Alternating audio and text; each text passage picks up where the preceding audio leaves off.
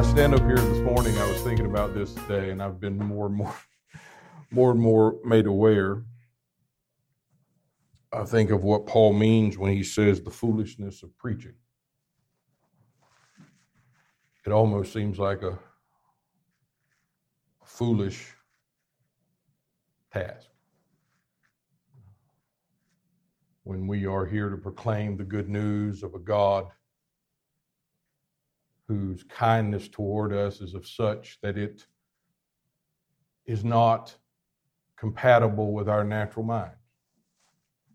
It's not compatible with our understanding. So what do? We begin to bring our understanding into it. And then we hear the purity of a gospel that speaks of only Him and declares His sufficiency in the light of our weaknesses. And that is a reality that continues and perpetuates. And yet those who hear it are often balk at it. And even those of us who preach it at times look at it and say, it can't be that simple. It can't be that good, to some degree. Which is why the necessity of continually seeing Jesus and continually knowing so that He can make known something that natural words coming out of natural men can't. The natural words coming out of natural men needs to be the truth according to Scripture and the truth that is being made known in their hearts. That is absolutely true. That's missing in most of the church today. But on top of the gospel being preached, we need to have the gospel being made known in the soul. I am brought back to remember that when they were rebuilding the city, and I think it was Ezra and Nehemiah 1, they began to read the law out into the public and the congregation. And that was great. They built the pulpit and they were reading the law in their hearing and declaring to them a law that they were no longer aware of, that had been lost basically in their midst. So declaring Christ, you could say, when they're declaring the law. But He also sent people within the congregation who was hearing it read out loud, and they would bring in, and it says, and they were there to make known what was being spoken. I take it back to what Paul says. We preach Him, but God would make Him known. So, in the midst of the foolishness of preaching, and why is it the foolishness of preaching? Well, the fact is, we're not here to tell you how, we're here to tell you who. That's what the gospel's about. We're not telling you how to live it. We're telling you can't. But we're telling you who is. Whose life, whose righteousness, whose holiness, all the things that religion tries to tell you can be and attain and work hard enough and labor hard enough and you'll get there. I'm telling you, it got there when it got to you. The reality of righteousness came fully when Christ came into you. And that's what I mean. We're not here to tell you how to live the Christ life. That's an absurd sentence. How do you live the Christ life? It's called the Christ life for a reason, and that's not even a scriptural term, but let's use that phrase. I'm not here to teach you how to live the life that is of God. I'm not here to look at you and judge you and say, you can't live this, or you're not up to this yet, you're not living this quite yet. Guess what? It's never going to happen. And the people who think they have arrived, you need to repent. If it's about you and what you do. I'm not here to tell you how to live in just language that we know, and this true language, the crucified life. I'm not here to teach you how to live it. Christ lives in you. No instruction can make that more certain than it is.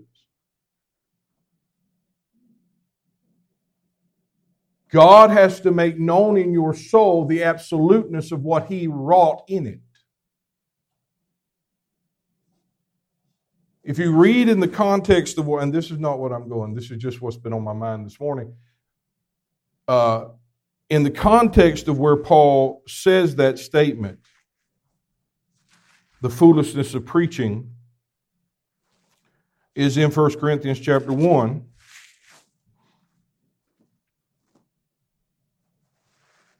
And he says,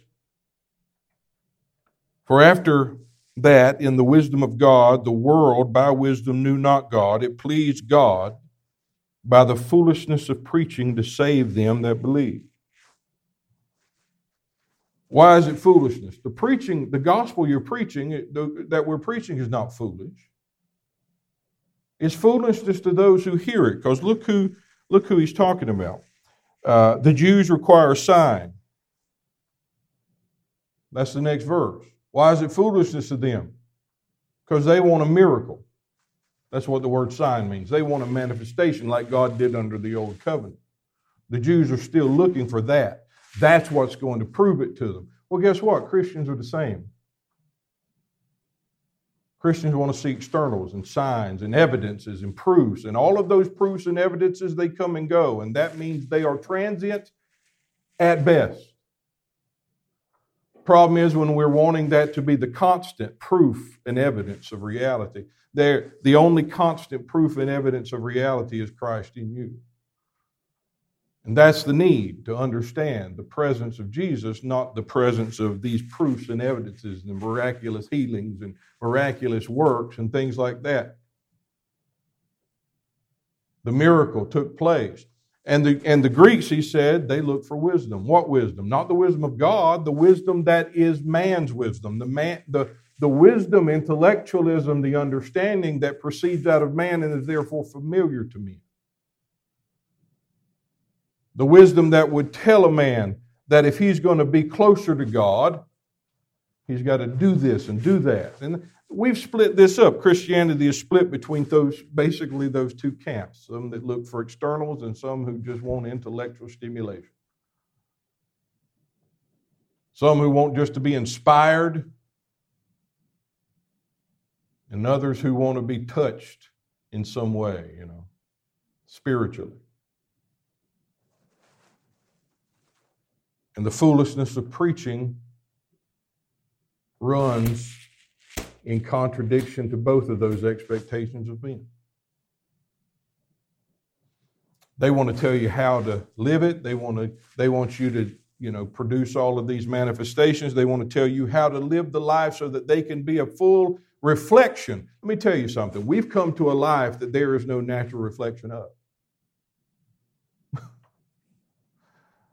Divine reality that is defined in the person of Jesus has no natural reflection. That's old covenant. There's your reflection if you want one. Now we stand before the face of the one that reflected. And all that to say, the foolishness of preaching is necessary, but it's still to some foolish. Because we proclaim Jesus and nothing else. We proclaim Christ sufficient and not ourselves. And that flies in the face of man. But it liberates the soul of those who are desperate. Those who have not looked at themselves and say, I've arrived. It actually calls the desperate ones to him and says, I can't do this anymore. Because that's where we all are, whether we know it or not, guys. That's where we are. That's where man is. That's his state. Before he is born again, his state is you can't do it, you never will, it's not possible. So what do? We cry out for one who makes it so. Not makes it possible, makes it so. He performs it, not gives the possibility of it. He performs it in you. That's salvation. That's salvation. That's who he is in you. It's complete.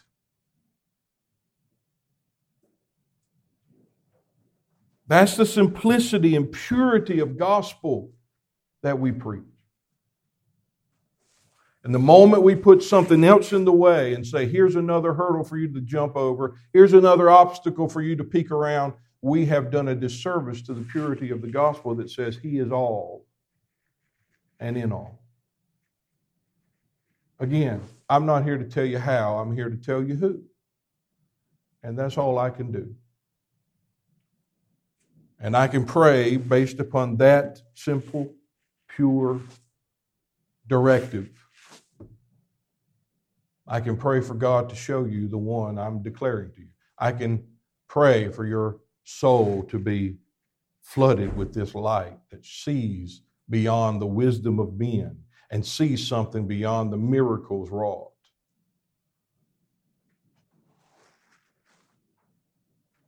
And my prayer for all of us, those listening here, those here, the whole body of Christ, is that we would once again be captured by the purity of the gospel. That we would fall in love with the simplicity of salvation. And just stop trying to complicate it with ourselves. Because that's the complication. The moment you add me into the equation in any productive way, or in any way that God is expecting of, you have corrupted the picture. May we fall in love with the simplicity of Jesus Christ living in us. Now, I'll get off my soapbox. But I think that's true. Because look at the context, guys. Here's the foolishness of preaching. Why? Because it falls in the face. It flies within the face of man's wisdom, because here's the purity of the gospel being preached. Here's the truth of it, that no flesh should glory in his presence. Of him are you in Christ, who is made unto us wisdom, righteousness, sanctification, redemption, that according as it is written, he that glorieth, let him glory only in the Lord. And that's the point. Is the gospel we preach leaving no room for man's glory in himself? For him to be able to look at himself, assess himself, and say, I think I've done it. I think I've got it. I think I've arrived by my works, by whatever. This is not bothering me now, and I've really arrived at it. Listen, whether it bothers you or not, it is not. That doesn't mean a thing. It's hard for people to get that because we've been all trained, almost brainwashed to the point where we think that if this particular thing touches us in any way, we haven't yet arrived at the spiritual ascendancy that we're supposed to. God came to dead people. He came to weak earthen vessels. That's the context of this, isn't it? He chose the nothing. He chose the weak. He chose those who are not of great standing. And none of us want to get up and say, that's me. Thank you, Jesus. We want something, as with the garden, to make us wise. And what I found out is that when Abraham and Sarah were finally capable of bringing Isaac into being as promised of God, it wasn't because they had the ability to do it. God did it. And you know something else I found? That there is no scriptural proof that after that was done and after Isaac came on the scene, that they were able from that moment on to produce more. You know what that means? They were still barren and dead in their body. That's amazing, isn't it? We think it would allow them to be able to do it. No, it's God did it and that was it. They're still dead in their flesh. They're still barren in their womb. They're still weak as they were. God just had to override and overcome the weaknesses. And that's what he did. That's what salvation's all about. Your weakness is ever present. But the sufficiency of Christ is also ever present. And that's greater than you. So, Ephesians chapter 2, we're going to go back in our study here of Ephesians.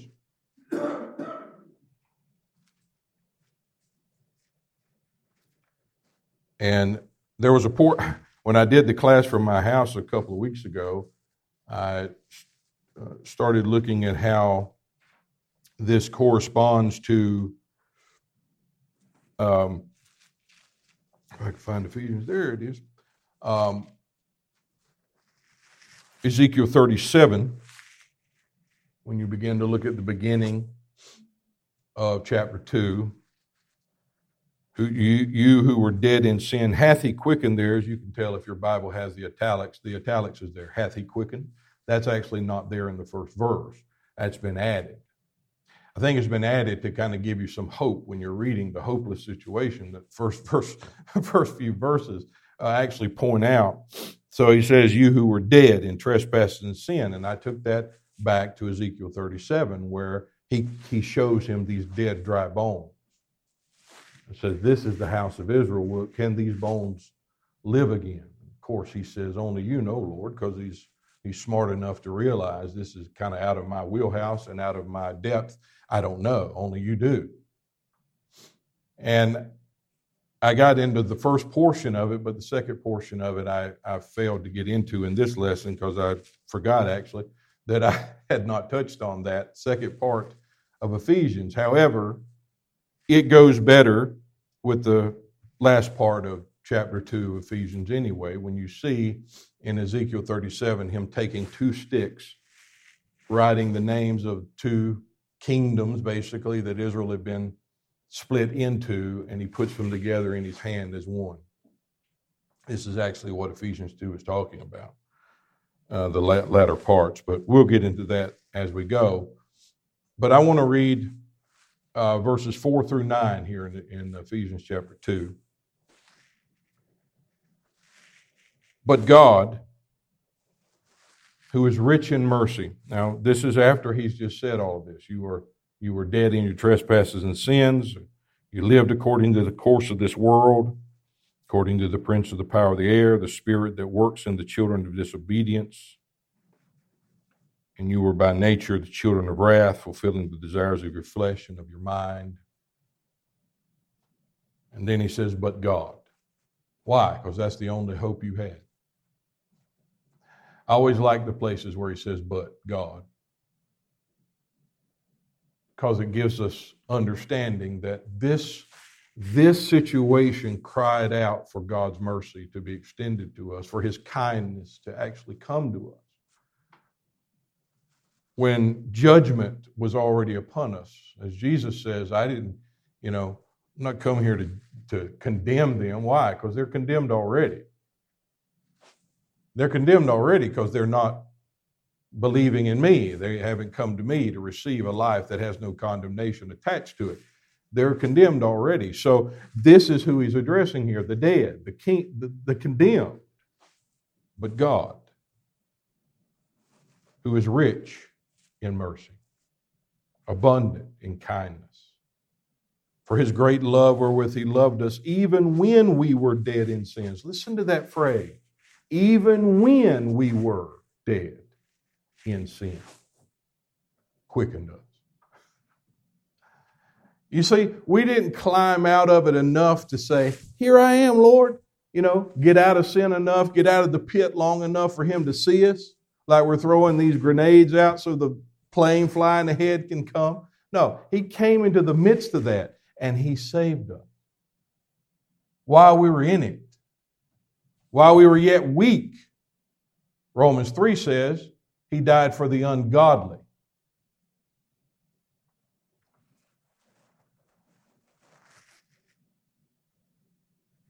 Even when we were dead in sins, hath quickened us together with Christ. By grace are you saved. And he has raised us up together and made us sit together in heavenly places in Christ. Now, I'm going to stop there. That's as far as we go if we can get that far. But I've stated multiple times when I've been doing these lessons that we have to understand the whole approach of this in my heart, because I'm looking, there's a lot of prophecies and promises that these verses tackle and show, because he's about to show how the Jew and the Gentile are brought into one body. And in so being, they're brought into under one headship, as he's already said in the first chapter, which also means that they have all come to the inheritance that was promised to Israel in that one body, in that new man, in that risen Son. So all of this is pertaining to the receiving in spiritual fullness the promises, the prophecies all fulfilled. And while we're still looking for all of that to happen, Paul is describing salvation as being that reality. Blessed with all spiritual blessings is just that. It is being blessed with every reality, every blessing God promised, the blessings of Abraham. All of the blessings promised now in spirit and truth, not in external shadows and testimony, but in spirit, fulfilled. Wrought in the heart as an absolute, not just a promise yet to be fulfilled. I feel for those who still think that 90% of salvation and all the good stuff is yet to be. But there are souls in that condition. There are people, not in that condition, but in that mindset. There's people who actually believe that. Why? Because again, self-assessment, understanding of the natural mind. When approaching a spiritual reality that is not of men, the natural mind still approach it with man in view and through the filter of humanity. So we miss the whole mercy here, the whole work of the kindness of God here. But we have to understand that our salvation is actually the point where the totality of God's everlasting intention and will came to us. And came to our soul. Our soul is partaking of His perfect, divine, preordained will in its fulfillment. Now that's eternity to chew on, just that statement. To understand that the moment Christ came to live in my soul, the totality of God's intent came to dwell there. Lo, I come, and in the volume of the book is written about me. To do thy will, O God. That's who lives in us, the one who filled it up and filled it full. You know, I go back to Matthew 5 quite a bit, but that's what he says, right? I didn't come to destroy the law and the prophets. I came to fill it up, fill it full. Where it's no longer an empty container testifying of something. It is filled to the brim with the fullness of the one of whom it testified. That's who I am. I've come to fill it up. To fill it full, to bring it into its absolute intention. And men still trying to be like Jesus and be like God, take the whole chapter, especially the first part, the Beatitudes, and they think that's the way we're supposed to be. That's how we're supposed to live. No, it's not. It's Him declaring to them, blessed are you who are mourning. Blessed are you who are poor in spirit, because He knew who He's coming to are people who were poor in spirit. He knew He was coming to people when it came to spiritual matters were entirely bankrupt. He's coming to those who are mourning in Zion because their promise is yet to be fulfilled. And all the things, read them all, go through them. I did several sessions through it. And it was convinced me that He's not telling you how to live. He's telling you there's a life that's now arrived on the scene that fulfills the hopes of those who are under a system of condemnation. So blessed be you who are poor in spirit, for you shall receive the kingdom. Why? Because He's come as that kingdom. And then throughout the whole thing, He's telling them, you've heard it said, but I say unto you. That's the whole thing. It's telling you can't live this. But it's declaring, I'm going to live this in you. This is not just you not doing bad things. This is a life and a nature that's going to live in you that can't conceive the thought of such evil. That's beyond us, I would say. And then He even brings it down to a more narrow point at the end of chapter 5 and says, so here's the whole deal. Be ye perfect, as your Father in heaven is perfect. I'll wait. Right? You want to say, I'll wait. Do that. But He's not telling them to do that. He's telling them this is what the law is telling you. This is what the law is always pointing to. This is why the law didn't say you shall not. It said you cannot, because it was declaring to them the Son that was clothing them with that law. Under that garment you cannot. Why? Because He lives And he's the one that determines the state of the soul in the midst of the weakness of the one in whom he's determining it. Thank you, Jesus. The grace of God is wonderful. We haven't even scratched it. This is the one who is rich in mercy, who has come to us in this way. So what we have received is God's kind intent, His predetermined and preordained purpose fulfilled. And that's what he says here, in having made known unto us the mystery of his will. How did he make it known? He brought it into my soul. According to his good pleasure, which he has purposed in himself, that in the dispensation of the fullness of times he might gather together in one all things in Christ. Isn't that what he's about to say? Gathered us together and made us sit together in heavenly places. This is the gathering, both which are in heaven and which are on earth, even in him. And that's again the Jew and the Gentile being spoken of there. He's brought them both into one, under one headship, one translation will say. But the richness of his mercy, I want us to look at that for a moment. And where has that mercy and kindness brought us? In Exodus chapter 15, we're going to read verse 13 through verse 17. And listen to these words. It's just beautiful. And what you're reading in the second chapter of Ephesians is actually the fulfillment of these words. This is why Paul, or the Hebrew writer, can say in Hebrews 12, you are come to Mount Zion. Here's the mountain he's about to bring them to. Here's the mountain that he says you've come to. And it's actually called heavenly places in Ephesians 2. Heaven itself in Hebrew. I'm going to read the first part in the King James because it uses the word mercy. Thou in thy mercy, again, Exodus 15:13. Thou in thy mercy hast led forth the people which you have redeemed. You have guided them in your strength unto your holy habitation. He uses the word mercy. This is that mercy that Ephesians 2 is talking about. A people enslaved in the midst of death. But what did God do? He provided a lamb for them. He brought forth a lamb that would free them and liberate them by the shed blood of that lamb in Goshen. That was his mercy extended to them. You have led them, this is from the English Standard Version, verse 13, Exodus 15. You have led them in your steadfast love.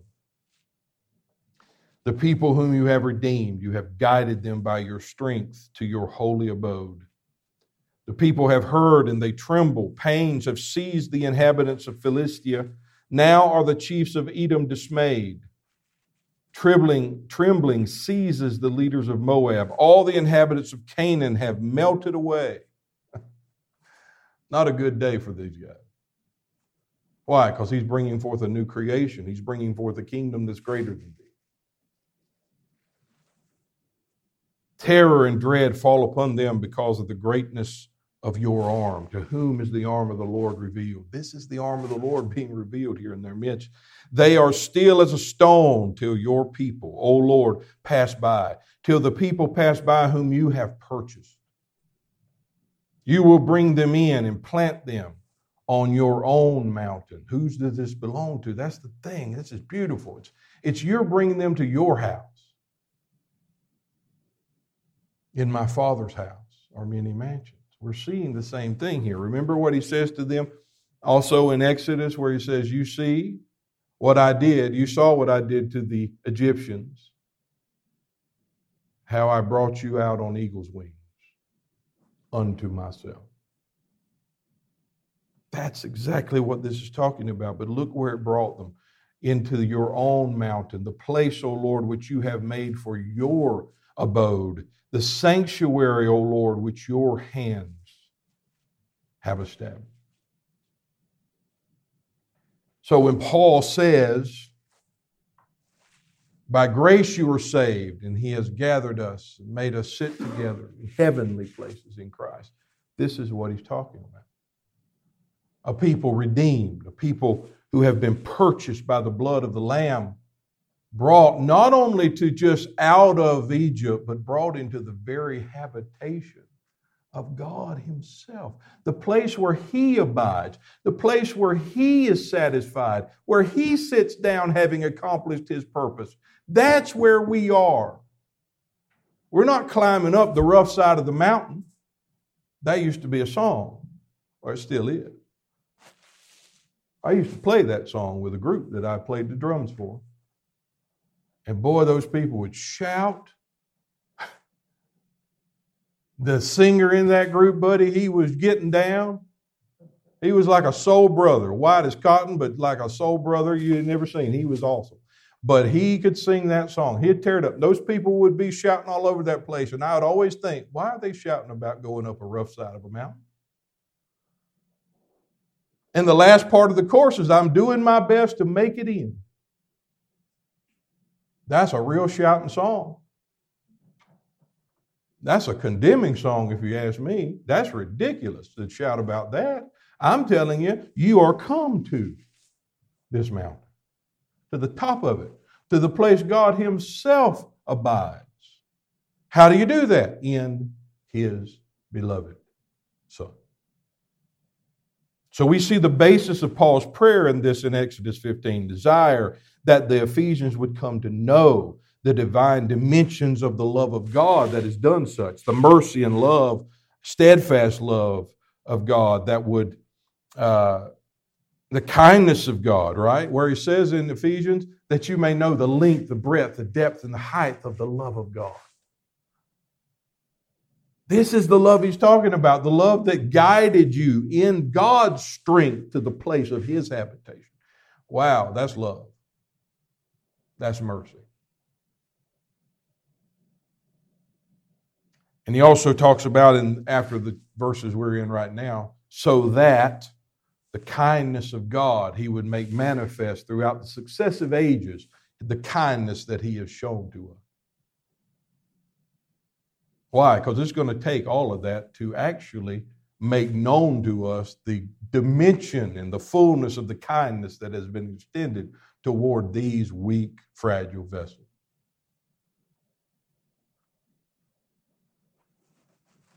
The redemption that has brought us to his habitation, to the place that he himself has established. The word mercy there, kindness, love, it's all used interchangeably. That's why I use both translations, because it really is. And in this verse, you see the parallel of the statement in Ephesians. You see the testimonial picture that Paul is referring to, but now realized in this spiritual transaction of new birth, of being in Christ, and state for those who are born of God. The kindness and abounding mercy of God has been shown to us, or as it's written in this verse, or in Ephesians, his great love wherewith he loved us. Same thing. Brought you out of death and bondage and slavery into the very Son of his love. Brought you from one kingdom that governed you and kept you in sin and death, and brought you into another governing power under the rules and headship and sovereignty. And that's one thing we miss. Sovereignty of his rule.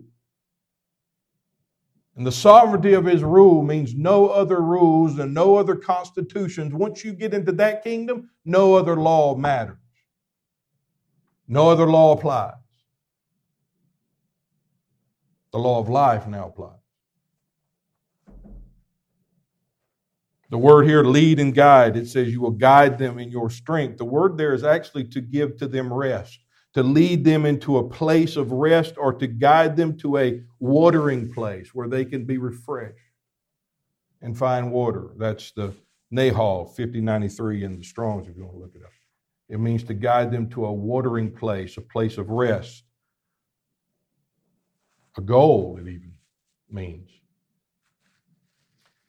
And this guiding toward that place of his habitation was all according to the power and strength of God. There's the whole thing. It's of God and not of us. It is God's doing, and it is marvelous in our sight, especially those of who finally see it. It might not be very marvelous to those who just hear about it, but don't get me wrong, it's just as marvelous. When your soul is in Christ and you are brought to this place, it is marvelous whether you are cognizant of how marvelous it is or not. It's how marvelous it is that gives you the liberty to be able to know it or not, and gives him the cause to say, just come and see. It's that good. It's that good. That even when you're ignorant of it, it's your state of being. But he's always saying, come and see this. I want to show you my kindness towards you. I want to show you my strength and my power has performed. That way, you won't be victim to someone telling you you have to exert your strength and your power to get it done. So you read the same thing, right? God's rich mercy, his great love wherewith he loved us when we were dead, slaves, in bondage, has quickened us together with him, made us sit together in heavenly places. That's the same. That's Ezekiel 15. This is the exceeding greatness of his power to usward who have believed. This is the fulfillment, again, of the picture found there in Ezekiel. God has raised one son up by his power. He has exercised that power to usward who believe.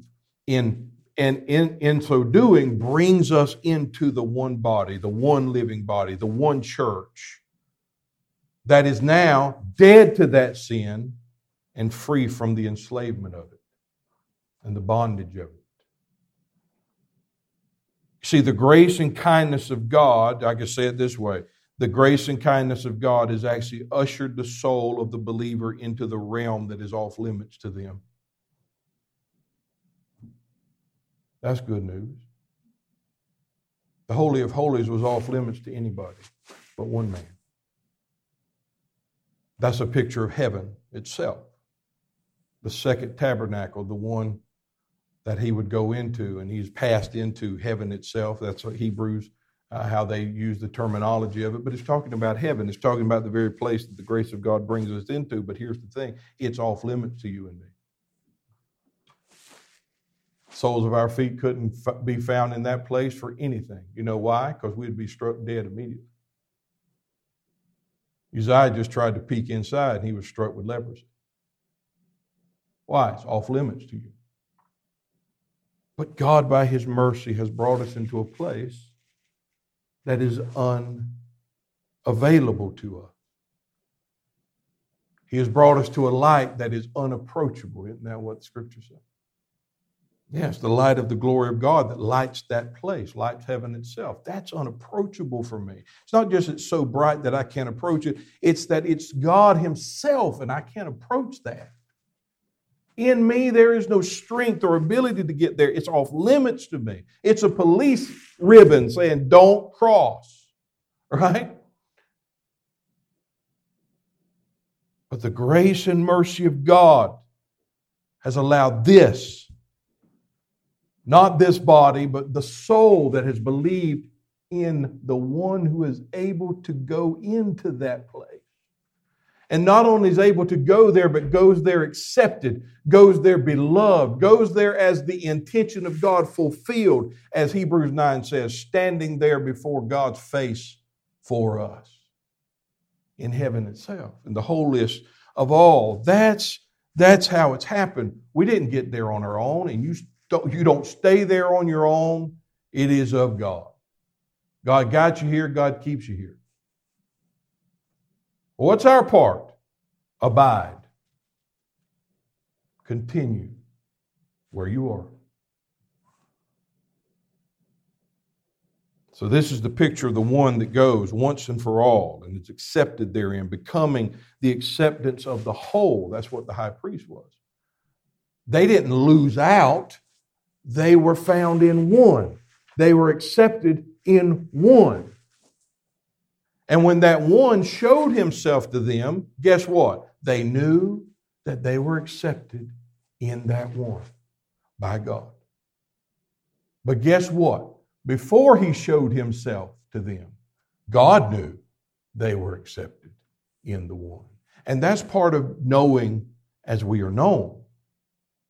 That's where that comes in.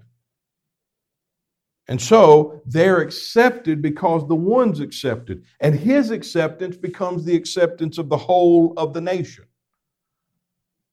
Therein should bring us a little more clarity of the sufficiency and the weightiness of the statement accepted in the beloved. That's a grace and mercy that doesn't have measure to it. That is wonderful. In Zechariah chapter 10, there's another picture, much like Exodus 15. Zechariah 10 says in verse 6, I will strengthen the house of Judah. I will save the house of Joseph. I will bring them again to the place, or again to place them. For I have mercy upon them, and they shall be as though I had not cast them off. For I am the Lord their God, and will heal them. And they of Ephraim shall be like a mighty man, and their heart shall rejoice as through wine. Yea, their children shall see it and be glad, and their heart shall rejoice in the Lord. I will hiss for them, and I will gather them, for I have redeemed them, and they shall increase as they have increased. And I will sow them among the people, and they shall remember me in far countries, and they shall live with their children and turn again. Now, what is this about? This is about the restoration of a nation. God bringing them and having mercy upon them. This was a statement of their being perfectly restored to their privileges as a people, right? But there's one way that they can be restored, and that is mercy. I will have mercy upon them, and it shall be as though they had not been cast off. Now, he goes on, I'm reading this out of a commentary here. It says, they shall be restored to the possession of their place, of their land. This was fulfilled. Now listen to this, because so many are still waiting for them to be fulfilled, this to be fulfilled when they get their land back. Israel, a nation. Listen to what this commentary says. This is, I think it's Matthew Henry's commentary. And it shocked me that he said this. He says, this prophecy will be restored when they come back to, God restores their ancient privileges and when they possess their own land. And then he says, however, this was fulfilled when the children of God that were scattered abroad by faith in Christ were incorporated into the church, the body, and the Jew and the Gentile became one fold under one shepherd. Do you hear that? He's not saying this will one day be fulfilled. He's saying this is fulfilled in Christ. This is fulfilled in the body, in the church. Why? Because this is where you come to the place I promised you. This is where you come to the land wherein you possess the inheritance promise. I mean, it's all over Ephesians, in whom we have an inheritance. In whom we have an inheritance. That's the picture here.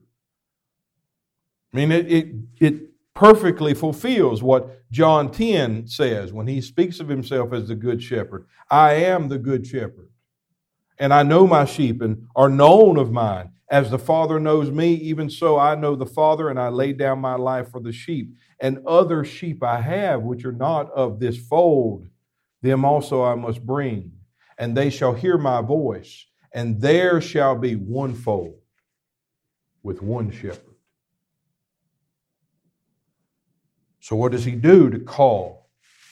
Basically, he calls all men unto himself, not just the Jew, but the Gentiles as well. I mean, we read that throughout. So what is this hissing for them?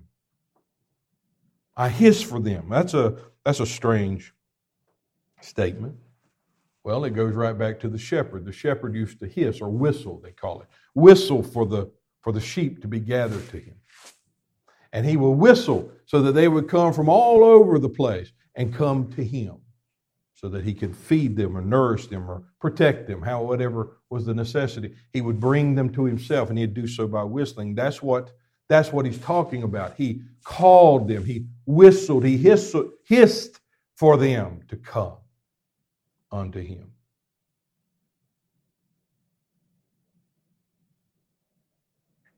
He says, as the shepherd with his pipe calls his sheep together, who knows the sound, so I will gather them. I will preach the gospel to them, declare myself to them, so that the souls would come. I will gather them, for I have redeemed them. And here's he keeps on going. So it has its spiritual accomplishment in the gathering of the souls out of the bondage, worse than the bondage of Egypt or Assyria, and the bringing them into the glorious liberties of the children of God in Christ. There's the fulfillment.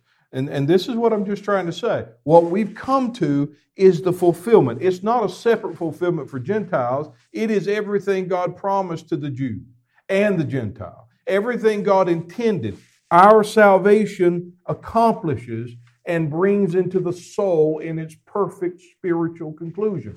That's salvation, not secondary things or futuristic events or more happenings that have to come. Stay tuned for more. None of that. There's no to be continued. No cliffhangers.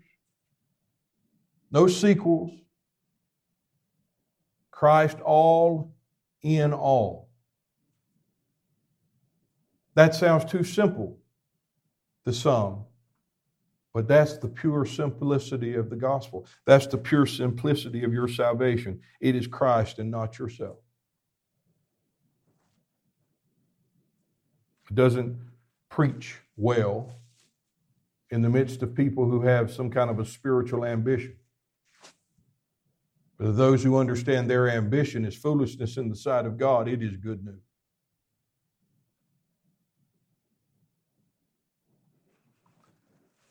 Then we have Isaiah chapter 11. I'm just trying to show some of these prophecies that would gather together, made to sit together in heaven, has brought us. And there's much more to this, but Isaiah 11, and I'll kind of conclude with this. Verse 10, in that day there shall be a root of Jesse, which shall stand. The word stand there is very most closely related to the word resurrection, if you look it up. Which shall stand for an ensign of the people, and to it shall the Gentiles seek, and his rest shall be glorious. And it shall come to pass in that day that the Lord shall set his hand again the second time to recover the remnant of his people, which shall be left from Assyria and Egypt and Pathros and Cush and Elam and from Shinar and from Hamath and from the islands of the sea.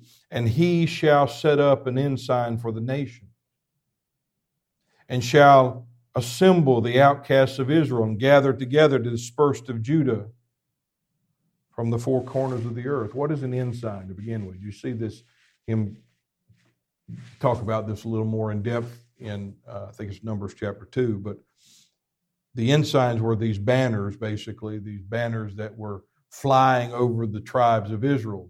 And each tribe had their own ensign.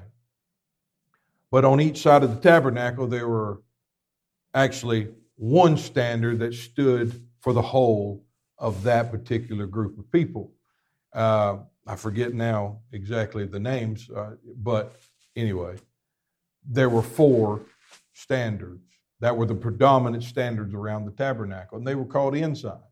It's the four faces you see in Ezekiel were the four faces and four emblems that were on the four major ensigns around the tabernacle. If you want to go search that out, that's a beautiful study.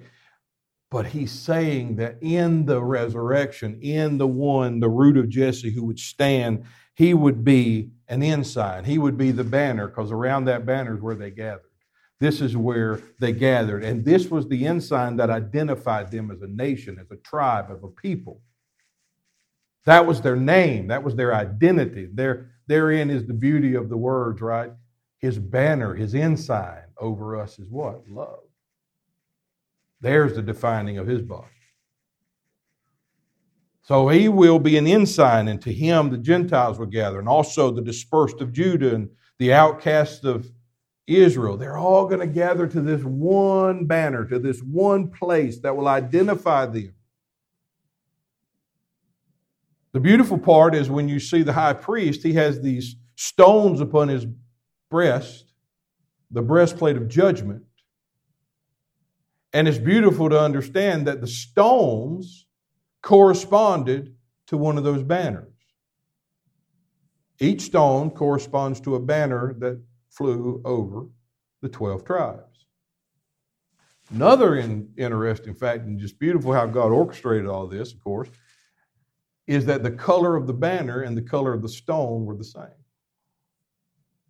The intricate details that God just uses to perfectly show how he knows these people, how he is going to relate to these people. Because what you're seeing is a whole gathering of what? Hundreds of thousands, millions of people. A whole gathering of the people now condensed into the breast of one man in whom they are known. And that's what this ensign that God is prophesying of is. This is that one unto whom all the nations shall be gathered, and his rest shall be what? Glorious. Hebrew actually says his rest shall be glory. This is the glory in which we rest and abide. This is the glory that was off limits to man. This is the glory that he is in you, Christ in you, the glory hoped for. Man couldn't touch it, attain it, even hope toward it. But Christ came in as that expected glory into the soul of men and brought them into such a place of identification, just like the banners over Israel. He identifies us in the sight of God. What a wonderful understanding of not I, but Christ. That I don't stand up there, jump up and down and say, do you know me yet, God? Have I done enough to get your attention? That was me. Have I done enough to get your attention? And the answer was no. Because you can't do enough to get his attention, because his attention is fixed upon the one who is your life. His gaze is set right there and won't move. The kindness of God, however, is to bring you into the one in whose face his gaze is forever set, so that we are known and related to in that way and no other way. By grace are you saved. Can you see any other more beautiful statement than that? Showing that. This is the grace of God that has brought us into heaven itself, into the very place of God's abode, into his habitation.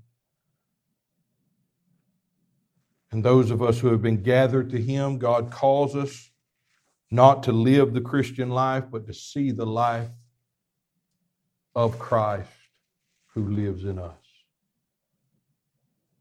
Not to try to be like him, but to know the one who is our life. When any man tries to teach you how and disregards pointing you to the who, that is not the gospel at all. Run. Fast. So, Father, we thank you for your grace, for the rich, abounding mercy that has been exercised towards us, the power that you have exerted toward us in the midst of the powerlessness that we live in. In our weakness, we boast that your strength is sufficient. Your grace is sufficient, and we live with our feet firmly planted upon that ground and boast only in your greatness and the greatness of the grace you have shown to us.